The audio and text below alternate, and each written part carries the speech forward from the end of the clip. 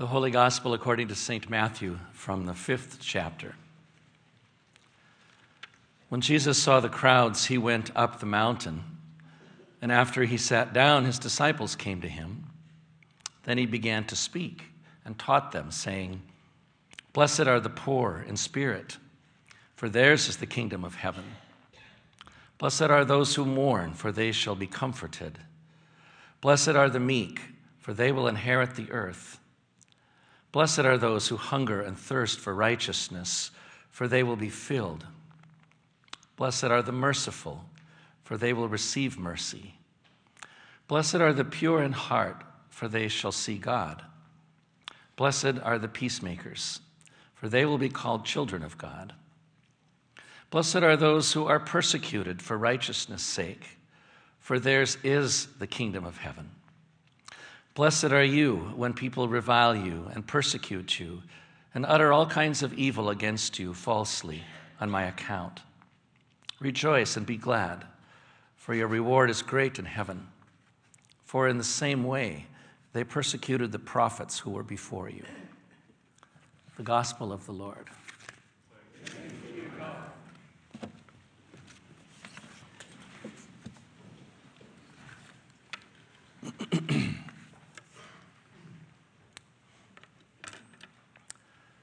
For me, these Bible readings today seem to flow right out of the ones that we heard last week, especially the story we heard last week of Jesus calling his first disciples. I say this because I hear all of these texts speaking to me in one way or another about call and vocation. And in the end, it is St. Paul who brings it home in the most personal way for us when he says, not only to those early Christians in Corinth, but to all of us today, consider your own call, brothers and sisters. That's a very fitting admonition to hear at the beginning of a year when we observe the 500th anniversary of the Reformation that was inspired by Martin Luther. In much of his preaching and teaching and writing, Luther said the same thing as Paul. Luther said, "Consider your own call, brothers and sisters." And he said it to people who probably had never heard those words directed at them. In the minds of most people, the only ones who had a call from God were the priests and the nuns who took special vows and set themselves apart from others.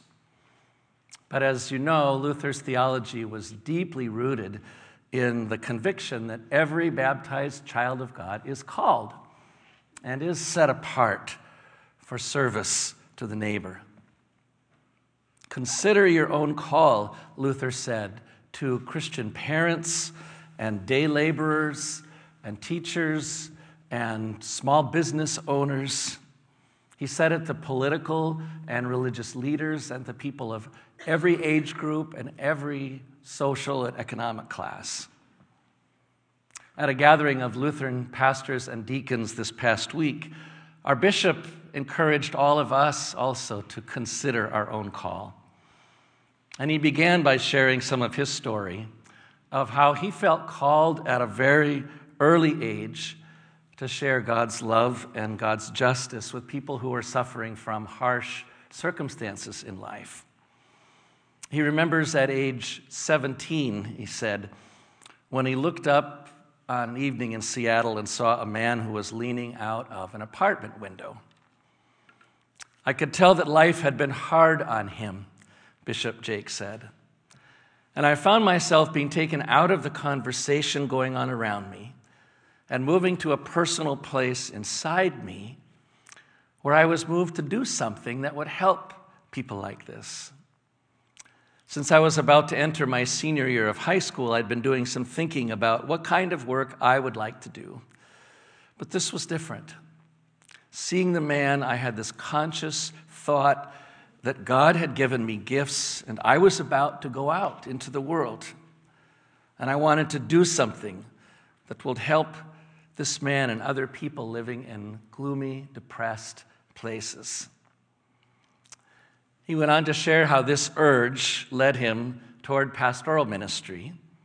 And he summed it all up by saying, through it all, this urge, this passion flowed through everything else. The sense that Christ wants life for people, life in every dimension of their being, heart, soul, family, world, and that I had been given capabilities that could help bring love and joy and justice of Christ to people. That is my call, he said. Here at St. Mark's, everyone who participates in Faith Journey is asked to consider their own call in the same way. And the testimonies that I've heard over all the years of doing that have led me to a profound appreciation for the many ways that God works in our lives. In my case, I usually end up talking about how I have experienced Christ's call through the living witness of people who have shown me gifts that I want to embody in my own life of faith. And going back to childhood, I would say that the first thing that comes to mind for me is kindness. When I saw and experienced genuine kindness, it made me want to be a kind person. At home, this urge was always put into the context of our Christian faith. We sang songs like, Jesus, our brother, kind and good. And we remembered in prayer that kindness was a gift given to us by God. In the morning, we often prayed my mother's favorite prayer, which included the petition to help us to do the things we should, to be to others kind and good. I'm sure that little prayer, along with many others like it, helped to see kindness as my calling as a child of God. And along with that, I began to notice something else very compelling in the people I admired. No matter how great or how small their position was in life, the people who were humble were the people that I wanted to emulate. This was even true of the professional athletes that I admired as a young boy. It was also true of teachers and pastors and coaches and mentors and friends. Humility was a gift that drew me to others, just as it does today when I meet people in different walks of life. It's a gut feeling, maybe, but it's also inseparable from the way that I have been formed in faith. Because along with kindness, I've been taught that humility is a Christ-like quality that comes with the call to follow. As I reached adolescence, I was awakened to something else that I saw in the people that I admired. In the language that I use today, I would call it a passion for justice. Along with kindness and humility, it was something that I first noticed in my parents. When I was coming of age, it was in the 1960s, and the realities of racial injustice were just as fierce as the scourges of poverty, of alienation of people at so many levels of life. And I learned that the world was filled with vulnerable people who needed others to stand with them. We attended a big church that had 4 full-time pastors. My father was one of them, and his title was Minister of Social Services. Here at St. Mark's, it would be like having a full-time pastor that was just dedicated to peace and justice ministry. And he never told me that I should do what he was doing, but he awakened a passion within me that still burns today. In college, the flames of that fire were fanned by professors like Bob Stivers and other men and women who challenged me to turn that passion into action, an action that was grounded in thoughtful study of the issues at hand. In seminary, my teachers led me to a much deeper appreciation for the justice of God as it's revealed in the Old and the New Testaments. They opened a path for me that I'm still exploring, with a special focus on how that justice of God is revealed in the prophetic witness of firebrands like Micah and Jesus and Paul, who all speak to us in our readings today. And it is Micah, of course, who takes everything that I have just said and weaves it into the clearest expression of call that I can imagine.